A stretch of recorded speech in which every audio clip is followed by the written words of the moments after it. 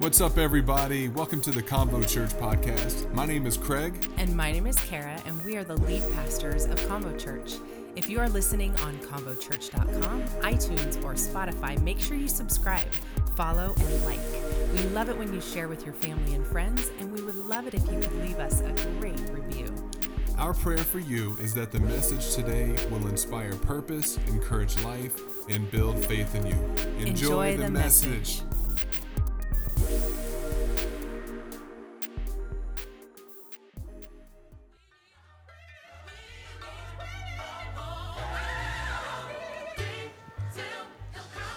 All right.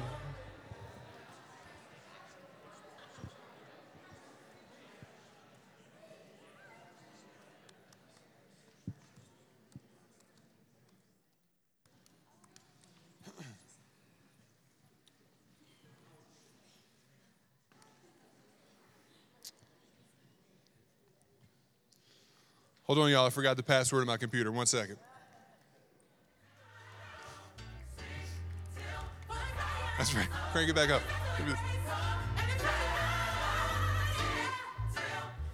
All right, I'm trying to use one hand. That's a problem.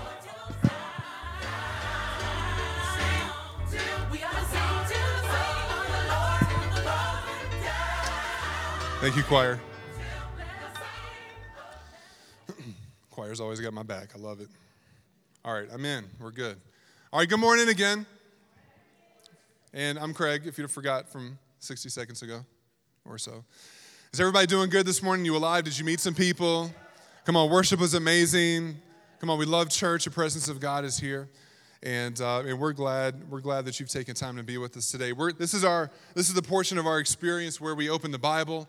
That's a big deal here at CONVO Church because we don't for 1 second believe that self-help books and your best friend's advice and just common sense is enough to make it through life. And you know what? You weren't created to make it through. You were made to thrive. You were created with purpose. And so God has given us His Spirit. God has given us His Word. And we need this because this is, as the Bible says, it's a lamp unto our feet. It's a light unto our path. And when we hide God's Word in our heart, it helps us to live righteously. It helps us to not struggle with the things that we used to struggle with. There's life in these words. And so we believe everything from the index pages in the beginning to how many of y'all got maps? You got maps in the back of yours? That's old school. If you even, some of you are like, oh, I actually didn't even know. Yeah, there are maps in the back. That's pretty cool. Anyway, now mainly Genesis or Revelation. That's the main part that we really focus on in the Bible. But we're going to go there. So if you have a Bible, help me out. And we're actually going to start off by reading. We got a couple of verses in the Old Testament where I want to start off. And so we're going to go to Chronicles, which is really close towards the beginning. Man, I got really accustomed to that choir back there. That sounded good. Second Chronicles. If you're from Australia, 2 Chronicles. Y'all are learning stuff at church you didn't even know. I really should have had this place marked. There we go. 2 Chronicles. Now, chapter 7. If you don't know, like when you open your Bible and you see the numbers, the big numbers is a chapter, the little numbers is a verse. So if you hear a pastor say 2 Chronicles 7:14, that means we're going to the book of 2 Chronicles, chapter 7, verse 14. That's part of the Bible study this morning. We all got to learn how to read the Bible. And for those of you that don't have one or didn't bring one, we always encourage people to download on your phone, even if you have an Android phone. It works as well. I'm joking. For your iPhone, your Android, that's right. And because you got to do, is that LG? You got a deal. It's the Samsung or the LG. And download the YouVersion Bible app. Everybody needs it on your phone. Everybody needs it. And so you want to make sure you download that. And you can follow along with us. And then to make it super easy, because that's just what we try to do sometimes, we'll have it up on the screen behind me. So I'm going to read this to you. And then this is something that is... It's a very well used passage in Scripture, and as it should be. And you're gonna hear why in just a moment. But let me read it to you. You can follow along. It's and again 2 Chronicles 7:14 and verse 15. We're gonna read that. It says, "If my people, who are called by my name, will humble themselves and pray and seek my face and turn from their wicked ways, I will hear from heaven and will forgive their sins and restore their land. My eyes will be open and my ears attentive to every prayer made in this place. That's a powerful scripture. There's some pretty powerful truth there. So this is what we're going to do to make sure that kind of sinks in with you. We're going to read this together out loud. I feel like we're in school now. Is that cool? We're going to read this together out loud. Can y'all read with me? Are y'all ready?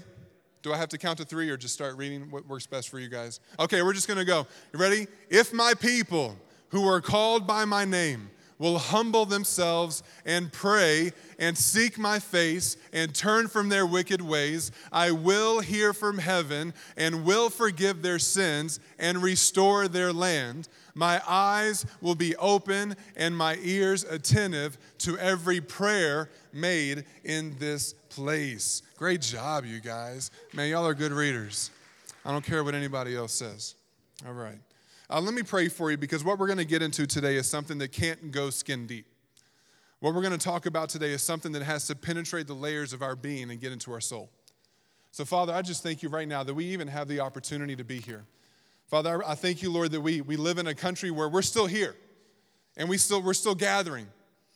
And, Father, we pray that the time that we have today, the moments and the minutes that we have together today, Lord, we celebrate that, and we ask that you would open up our hearts to hear, open up our ears to hear what you're trying to say. Father, we want to receive. We don't want barriers. Father, remove doubt, replace it with faith. God, we want to grow with you today. In Jesus' name, amen. Amen. Well, the last couple of weeks we started this new series called Jesus People. And last week we talked specifically about how Jesus people stay focused on the harvest. And if you want to listen to that, I'm not going to re-preach it. You can go to our podcast. You can go to our YouTube page. You can watch that. But if you're here and you're relatively new, you may be asking yourself the question when we talk about Jesus people, what does that mean? What's Jesus people? So I figured I should come up with some type of working definition. I didn't pull this off of YouTube or the internet or Wiki or any of that type of stuff. This is something that I believe is scriptural, and we're going to work with it. And if you disagree, you can email me later and prove that you use email. So Jesus people are regular people. Is that good news to start with? Not perfect people, not saints, not those that are better than everybody else. No, Jesus people are regular people like you and me who are passionate about their relationship with Jesus and live to share his life and love with others. That sounds good, right? I think that's in the Bible. I think that's a good description of what it means to be Jesus people, to be a Jesus follower. And so we've referenced how back in the 60s and 70s there was this movement. And it was a movement of people that really, that's where this name first came, at least in our culture. Those who were observing the way that these people were acting began to call them Jesus people because they were acting like they thought Jesus would act. They were hitting the streets to share the gospel. They were praying for the sick and seeing them recover. They were selflessly giving of themselves to go out and go after a hurting and a broken, lost generation to give them the hope and the good news of Jesus Christ. And that was beautiful, but we are really seeing, if you know where to look and you know what to watch and what to listen to, we're actually seeing a very strong resurgence of what was like the Jesus people movement of the 60s and 70s. And you're seeing it in pockets all over the country, on the West Coast and up in the East Coast and in different parts around the country. And actually it's next week, right? Next week, and I'm inviting everybody to come. I mean, you gotta take care of your own accommodations here. I'm not taking care of that. But next Sunday in the evening in Sacramento, just a little hop, skip, and a jump, there's going to be this massive, amazing worship moment where people are coming together. Thousands of people are going to be coming together at the state capitol in Sacramento on the steps to worship in public and to talk about Jesus. And so we're going to go. I've already heard there's a bunch of people who are going to go. So we're going to have church, and we're going to tear down church. And then once we're torn down and cleaned up, then we're going to make our way over in that direction. And I don't know what time it's even going to have. What was it? 5 o'clock. Okay, so 5 p.m., and that's not that far away. So come hang out with us. It's going to be fantastic. It's actually going to be the type of thing that when they're preaching on the Jesus people 30 years from now, they're going to talk about. And so it's not often that you know history's about to happen and you get to walk into it and be a part of it. So yeah, come hang out with us. It's going to be fantastic. But here's the thing, like that happened then and it's beginning to surge now. And usually these things begin to happen in culture because there is a deficit in our regular world culture where people are coming up hungry and starving. And I'm not just talking about in a physical sense, I'm talking spiritually. People are hungry for something that is real. They're tired of the politics failing them. They're tired of the human efforts for justice failing them. And they're realizing that we need something bigger, more powerful, more sustainable, something that's going to bring real solutions. And history has always told us, even outside of the realm of faith, you can mark moments over the past thousands and thousands of years where tragedies have happened, hunger was in people, and people cried out, and God showed up. We're like, well, that's great. How come he wasn't there before? No, he was there, but the only thing is where we're putting our eyes. God doesn't go on vacations, and then when we cry loud enough, he comes back from vacation. I know some people have felt that way in life. I felt like I was on vacation that season in my life or even right now. But here's the thing. What you focus on is what will be magnified in your life. And so the more you focus on the challenges that you face, the smaller God gets and the bigger your problems get. But the moment that you begin to shift it and you take back authority, because I don't know if you knew this, but God gave you authority. And so the enemy of our souls, the devil, he doesn't have any authority over us except that which we give him. His whole agenda is to steal, kill, and destroy. If you can figure that out, you've figured out the enemy's game plan. If you can figure this out, then you've already figured out the easy strategy to combat the plans of the enemy. To steal, to kill, and to destroy every facet of life. But God has come to give us life, and life more abundantly, life to the fullest. And so we have to understand what we focus on is what will become big in our life. And so even when things are hard, we're always going to encourage ourselves, and the Holy Spirit's always going to create moments where he is inviting us, imploring us, begging us to get our eyes focused back on the Lord.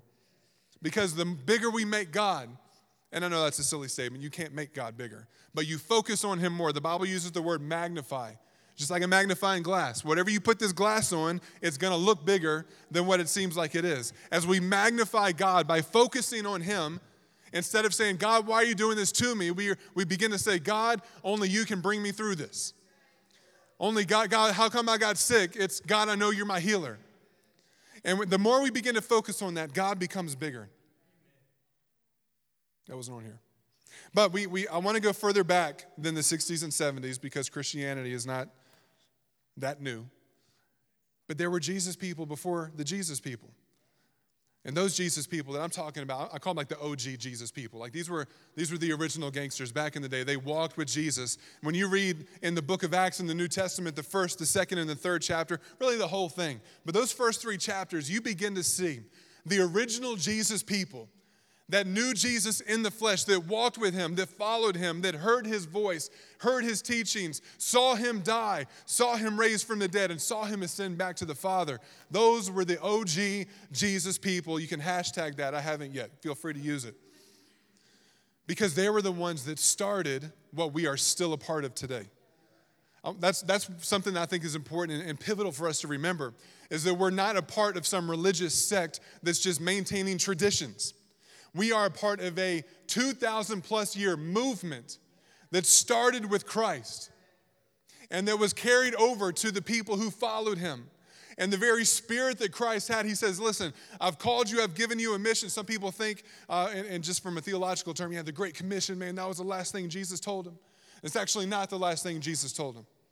The Great Commission was go into all the world and preach the gospel to everyone, make disciples, do all those things, baptize and raise the dead, heal the sick. And we're like, yeah, let's go. Now, the last thing Jesus said to his followers was, okay, I told you to do all that stuff, but wait, first I need you to go to Jerusalem. I need you to wait. Because what I've called you to do, you don't have the strength to do. You're going to need my spirit. And that's why I have to go back to the Father, but it's better for you because then I can send my spirit and it can be in all of you. And so we see in chapter 1 and chapter 2 of Acts, we see this happen. Before they could go be Jesus people. Sometimes we get ahead of God, not because God's timing is off, but because sometimes even in our own excitement, it's like like the kids on Christmas morning when, if you're a parent and you still do it this way, for some reason you didn't get much sleep that night. And then for some reason around 3 o'clock in the morning, your kids decide to wake you up because it's Christmas time, and they're like, you just want to sleep some more. It's like, hey, just chill. It's going to happen. It's all going to be good. You're getting ahead of yourself. Sometimes we get ahead of God in our zeal, and he's just saying, hey, just wait. You'll be fine. Just hold on. He did that to his early disciples, the original Jesus people. And they received the Spirit of God. They received the supernatural power of God. And from that position, they were able to go out and be Jesus people. So what's the lesson to learn from the OG Jesus people? The lesson is this: you can't be Jesus people without the Spirit of God. When you try to be Jesus people outside the Spirit of God, you just become religious people. You become rule followers. You become those who spend more time pointing at what others are doing wrong instead of focusing on what you should be doing right for God. Quick story. You like that transition? Have you ever made excuses for not being able to do something that had somewhat of an obvious solution? All right, some of y'all are lying. Okay, that was too personal. All right. Have you ever known someone else? That's what you do. You blame somebody. Have you ever known somebody else who gave up on something when the solution for their challenge was obvious? Okay. Planted the seed. So we have some kids. Now, I don't know, in your house, in our house, every single day we have to remind them to brush their teeth. Anybody else have that? And occasionally my wife is reminding me as well. But still, just to kind of throw that in there. And occasionally we hear responses like this: I can't. Why can you not brush your teeth? I lost my toothbrush. So find your toothbrush. Or here's another good one. I threw my toothbrush away because it was old. Okay. So open the Costco pack of 50 toothbrushes that we got and pull one out. I'm out of toothpaste. So when were you planning on telling us this? You can use ours. These are not rocket science moments of life indecision. My favorite one, I already brushed my teeth. We're like, yes, yesterday. But today's a new day. This is my favorite. I'm not calling any particular children out. Just all three get thrown into this one. I love you. I love my kids. Y'all are awesome. Toothpaste makes my mouth tingle. I'm like, that. It's called clean. That's what it's supposed to, because that's how you know when the other things that were there are not there anymore. These are not unsolvable problems. It's like, you can't, okay, so here's how you fix it. That's how Jesus responded to his disciples a lot. When the Jesus people were in training, Jesus was, okay, here's, either they would say something's not working right, and Jesus was like, so do this. Or he would even pose the potential obstacle, probably because he was tired of waiting for them to say it and he knew they were thinking it. So he would pose the obstacle and then he would say, so do this. Here's a couple of examples. There were 2 times where Jesus had moments where he fed these massive multitude crowds. The Bible says it's the feeding of the 5,000, the feeding of the 4,000. Those numbers actually represented households, not just an individual. So more accurately, it was 15 to 20,000 people in these particular places. And Jesus says, hey guys, I've been preaching for hours and hours. I'm not going to do that to you today. I've been preaching for hours and hours. These people came from long distance. Let's feed them. We need to feed them. And they're like, are you kidding? We feed 20,000 people? The disciples have no money. They end up stealing some kid's lunch. Because when you read the Bible, that's literally what it tells you. They stole some kid's lunch. They bring it to Jesus. And they're like, we got a couple pieces of bread. And we got some fish. That's all we have. We can't do it. We don't have enough money. We don't have enough resources. Jesus is like, so tell people to sit in groups of 50. And then he blesses it. He multiplies it. And the provision is there. And they end up having leftovers. That's how God operates. So I want to give you a scripture. This is actually a scripture that we focused on last week. And I want to break because there was more into it. And I wasn't satisfied going past it. There was more into it. But we need to understand, number one, that the biggest thing that God is trying to bring us to when it comes to solution, he's trying to bring us to a place of prayer. Somebody say pray. God's trying to bring you to a place of prayer. And not just when you're having emergency moments. We all do that. We all have 911 prayer lives, right? When everything's falling apart and we've exhausted every other resource, then we go and we pray and we talk to God. No, I'm talking about a consistent basis, having a relationship with God that is focused on and that is built on prayer. Jesus' people are praying people. So let me read this passage from last week. It's in Matthew chapter 9, starting in verse 35. It says that Jesus traveled through all the towns and villages of that area, teaching in the synagogues and announcing the good news about the kingdom.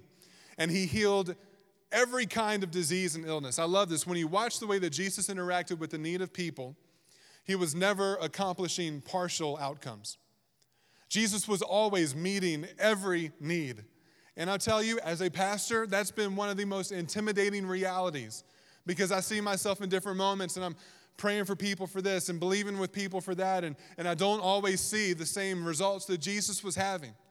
And it's very easy to go, well, I guess that's just not my thing.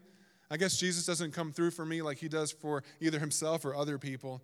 No, it's not the case. God is always driving us into deeper places of prayer.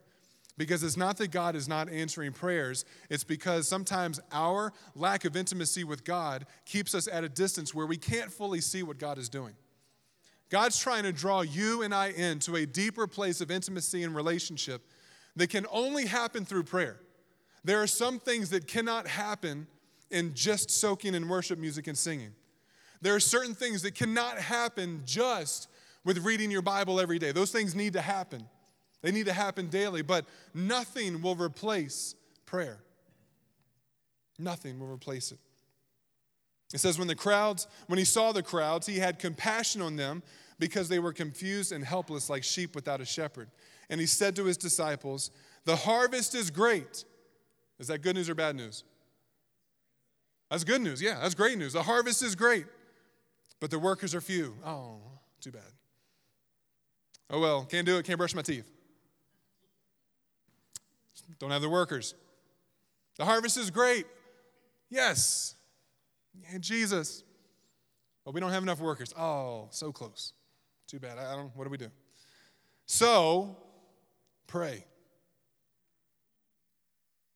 So pray to the Lord who is in charge of the harvest. That's big right there. Somebody should underline that in your Bible. Ask him to send more workers into the field. Believe it or not, this is a little bit of a formula. I know sometimes people hate, don't put God in the box of a formula, but God's not in a box. But God keeps us in a box because sometimes we couldn't handle being in God's realm fully. So he's like, listen, if you do this, then I'll do this. Well, God's not just a God of formulas. No, he's not, but God creates the formulas because we need them sometimes. We go back to our original scripture that we read in 2 Chronicles. If my people who are called by my name, it says if, and then these things that God desires us to do, then it creates an outcome that unlocks the purpose of God. We're seeing a little bit of this here. The harvest is great, the workers are few. Okay, so what do we do? So pray. Who are we praying to? We're praying to the Lord. Why? Because he's in charge. He's in charge of the harvest. He's in charge of what we need, and he's in charge of what he wants to give. So that right now, we can take this few simple verses, and we can break it down for your own individual life. The purposes, the promises of God over your life are great, and they're ready. God's ready to unlock his purposes in your life. Aren't you excited about that? Isn't that great news? Aren't you excited that God wants to bless you? He actually does. He doesn't find joy in people being stuck in poverty, believe it or not. But isn't that fantastic news? But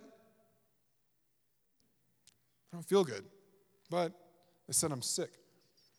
But my marriage is falling apart. But I lost my job, so what are you going to do? I guess God will bless somebody else. I mean, he had the purpose for me. I mean, he loves everyone. Maybe he'll take what he was going to give to me since I blew it, and he'll give it to somebody else. That's all we can do, right? Do your best. It was great news. I knew God loved me. I knew he had plans for me. I knew he knew me before I was even formed in my mother's womb. He knew my name. He knew my calling. He knew my purpose. He knew the provisions I would need in the moments that I would need them. He knew the relationships that I would need in my life before I even knew who they were. He knew the church that God was going to put into my life before I even showed up at that church. but it's too many obstacles. I would be a part of that, but man, life's just busy. Life's busy, man. Relationships are hard, man. People. You have to interact with people. It just gets a little too messy for me. I like what's going on, but I'll kind of hang out back here. Y'all do that, and I'll show up and cheer you on occasionally, but there's just too many obstacles. I don't know if I can do the things that God says He created me to do. No, there's a solution. So pray. Who? You. No, who do I pray to? Do you like that I just disagreed myself in my own conversation in my head? That was fantastic. Pray to Jesus. Why? Because He's in charge. Jesus is in charge of what He wants to see unlocked in your life. You know what that means? Some of y'all aren't going to like this. It means you're not in charge. It means you're not in charge. And somebody should praise Jesus that you don't have to be in charge of the details of your life. You don't have to be your own God. Somebody should thank Jesus for being the God so that we don't have to try to be. It's good news. But we got to pray.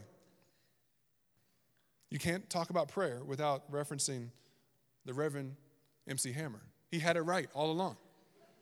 You've got to pray, finish it, Herman, just to, come on, man. Jeez. Just to make it today. Okay. The harvest is great, but the workers are few. So right here, usually one of two things happens. Either we quit, we detach, we back out, we tap out because we don't see the solution. Or maybe we see it, but we doubt our own capabilities to walk in that solution. Or the other thing that usually happens for many people is we try to take over control and we try to make it happen. And you can actually do that for a period of time. You can successfully take charge of your life and your desired purpose for a period of time. But what's going to happen is you're going to either smoke yourself or other people along the way because you're doing it on your own strength. And God never asked you to do anything for His kingdom in your own strength.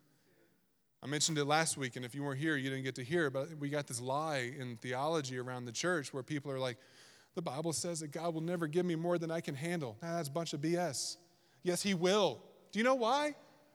Because you need Him. You need Him. And you don't just need Him today, and then you're strong, and then you're good on your own the next day. Every single day of your life, you need Jesus. You need Him when you wake up. You need Him throughout the day with your family and at your work. You need Him when you're believing for a job.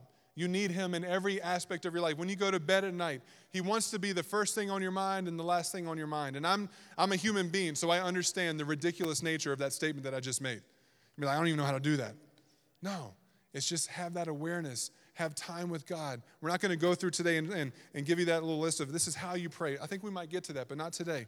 But today we just want to understand the context of how important it is for us to begin to pray. So let's put up this next slide because this is where I want to kind of go into. So all right, so check this out. I'm gonna hop up here so you can look at this. So when we look at this passage that we just read, you see Jesus talking about an opportunity. The harvest is great. That's opportunity. Oh, it says it right there. Harvest is great. I made these slides. Then there's an obstacle to the opportunity. The workers are few. Then there's a solution to the obstacle. This is where many people stop short right here. Because we don't see it or we do see it and we discount ourselves. We write ourselves off because we're not good enough. We failed 1,000 times. We're just going to fail again and we tap out. But listen, this is where we have to bring God into the solution. This is where prayer has to be the thing. So pray. You don't have to be a theologically perfect prayer warrior. I'm not talking about designating 2 hours out of every single day where you just get on your face, although that's ideal. That would be fantastic. But yeah, we got lives, and Jesus knows it, but He wants to be a part of it. So pray, because when you pray, the focus of your prayer isn't on your problem, it's on Jesus. Jesus is in charge, and the action within our prayer is the ask. You have to ask. The Bible tells us in the Gospels, Jesus says, ask and you will receive. You're like, well, I did once. No, the better translations of those passages, it says, ask and keep on asking until you receive. Knock and keep on knocking until you annoy God with your knocking and he finally responds to what you're saying. Which I don't think you can annoy God. I think that's part of the thing he loves is he loves to see the hunger of his kids. But listen, we've got to get past these limitations that are fleshly and limitations that come from the enemy who knows what's about to happen. The enemy knows that if you continue to ask God, that you will eventually become in line with what God's going to do. That's the beautiful thing about prayer is that it's not just about, okay, God, here's my list of needs. You're my genie. I'm going to rub it, and you're going to tell me exactly what you're going to do for me because this is what I want you to do. No, what prayer does is it draws you into a place of intimacy where what possibly started off initially as, God, I need this, the closer you get to God through time spent with him, you actually come into alignment with what his perfect will is. I can't tell you how many prayers I have desperately prayed in my life that have never come true. And how many of them I am so grateful that they never did. Anybody prayed one of those prayers? You looking back, you're like, whoops. Hey, you remember? No, let's not on that one. No, that's the beauty. But what happens is the more that you pray and the more that you get yourself in tune with who God is, through scripture, through prayer, through being in environments where you're going to be discipled and taught and encouraged, your prayers actually begin to shift because your spirit becomes in alignment with what God is desiring to do. God's plans for you are good and pleasing and perfect. It says that in the Bible. Those are very specific descriptions of what God desires to do for your life. It's pretty stinking powerful. And if they're good, pleasing, and perfect, that means that the more that you pray, the better your life will be because you will be coming in line with the good, pleasing, and perfect plan of God and not the broken, jacked up, misaligned plan that you had for yourself. This isn't how I saw it happening, but wow, that kind of turned out way better. That's because God loves you. That's because God's looking to do something. I really thought by this point in my life I would be at this stage in life, but I'm not. No. You're not missing out. You just need to get yourself in alignment because God's trying to position you for something greater than you could have imagined on your own. This is a prophetic word for somebody, I don't know who it is. You have not missed your season. God is preparing you for the season.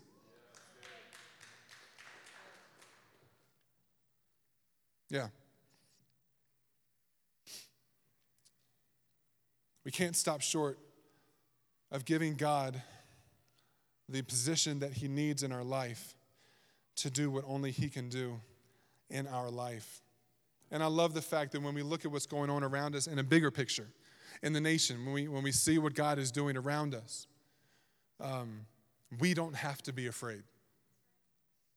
We don't have to live in fear of what's happening now, what's going to happen in a couple of months, what's going to happen in a year. We don't have to live in fear for that. You know why? Because when we put ourselves in that position where we are trusting God and through prayer, did you know another thing that happens the more that you increase your prayer life? Peace increases with prayer. Peace increases with prayer. And here's something that is super powerful. Because we make decisions in panic moments, don't we? That's kind of like a human nature. Like you're like, we got to do something. And usually in the panic moments, we don't make the best decisions. That's just my personal experience with that. No, but it's the moments where we decide to pause, step back, and dive into prayer and say, God, help me to align myself with what you are doing right now. And we begin to realize that God is not accidentally allowing seasons to happen in our world. God is not taken by surprise by what is happening in the world around us. He does not have a weekly staff meeting in heaven with his angels and from the Trinity saying, guys, didn't see this one coming. Do you have any thoughts? Do you know we didn't see 2020 happening like this? No, that's us. We didn't see 2020 happening like this and still don't.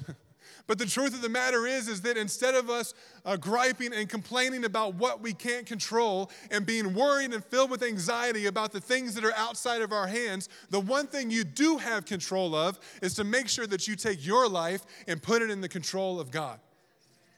You do have control of that. Because God's never going to force himself on you. God partners with those that call on his name. So let me go back to this very first scripture, and this is where we're going to end today. Can you just bow your heads, close your eyes, and just listen to this? Let this sink into your hearts today. If there is to be a local, a national, a worldwide revival of people coming back to Jesus and people coming to him for the first time. I know it gets cliche over the generations, but this is the gospel truth, is that, guys, listen, for things to happen outside of us, things have to start by happening inside of us. We will never be able to get to where God is trying to call us when we don't invite him in and ask him to lead the way. And then when he begins to move, we don't move with him. 2 Chronicles chapter 7, verse 14. If my people who are called by my name, that's you. That's you. Will humble themselves. We got to get rid of pride. And pray. And seek my face. And yeah, come on, guys, we got to turn from our wicked ways. That's not religion, and that's not about rules and regulations. That's about us realizing that we are, in our human nature, we're far from God. By nature, we're filled with sin. By nature, we don't have to think how to do the wrong thing. It kind of comes easy to us. It is when we replace our nature with the nature of God, we have to begin to believe that we are who God says we are. He says, I will hear from heaven. Man, that's crazy.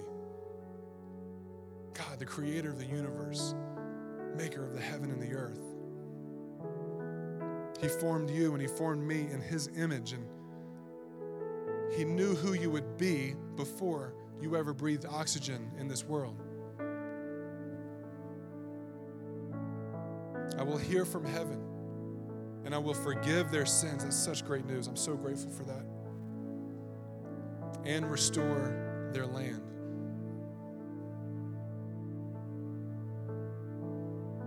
That believes, or that speaks to your life. God will restore your life. God will restore your body. God will restore your mind. God will restore relationships. God will restore anything that has been lost to the work of the enemy in your life. As a matter of fact, the Bible says that when the enemy is caught, he has to repay 7 times what he's stolen. Some of y'all got to stop letting the devil get away with what he has stolen. And you need to begin in prayer to begin to stand up and take authority over what has been taken in your life and from your life, and demand in the name of Jesus that it be restored 7 times over. You've had some bad relationships and it stole a lot. God's going to restore it and then some. Your family has always seemed to struggle financially. There's been things that just seem, as soon as something comes in, it gets taken away. God's trying to get at something, and he will see that restored. Dedicate yourself to prayer and intimacy with the Lord. And yes, add a bigger picture, and this is where I always see myself, my mind and my heart and my vision and my spirit and the things that I feel like God is going to do in and through this church, but also in our region and beyond. I look at our land. I look at Reno in our region being the second most unchurched city in our country. That there is more brokenness. And we live here, right? Y'all live here. We know this. We see it every day. Whether it's the individuals who are broken and living homeless in our streets, whether it's the women and the children who are being captured up in trafficking and being sold and being exploited in our streets, whether it's the suicide rate in our teenagers, whether it's the opioid addiction, whether it's the dropout rate and the teen pregnancy rate, and whether all these different things, the divorce rate, addiction.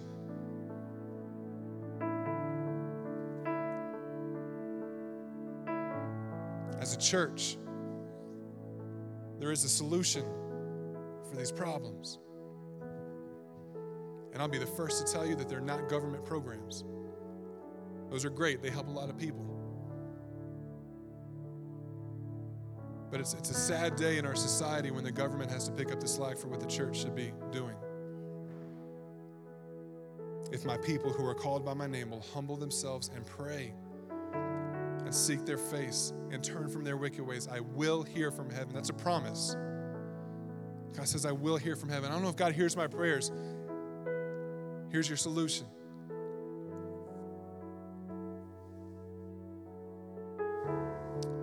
Here's one more encouragement before I pray for you.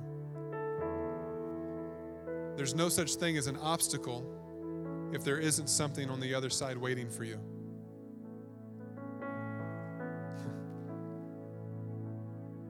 Because then there wouldn't be anything worth pushing through in order to get to. If you're facing obstacles in your life, you need to know that's because there is something great on the other side of that obstacle. Pastor Kara was saying during worship, the whole point of there being breakthrough is that you have to be willing to actually break through. And most people stop short because we're hitting this wall, right? We're hitting this wall and the wall doesn't seem to be cracking and the wall's not gone. And well, God put a wall up, so I guess that's not. No, you keep breaking through until through prayer, God either redirects you or God puts his fist through the wall for you. Thank you again for joining us on the CONVO Church podcast. Special shout out to those who give so generously to CONVO Church. It's because of you that this ministry is even possible. If you want to sow into the ministry, go to convochurch.com and simply click the give button. It's that easy. If you enjoyed the podcast, you can subscribe, follow, take a screenshot, and share it on your social stories and tag us at CONVO Church. Thanks again for listening, and make sure you tune in to the next episode of the CONVO Church podcast.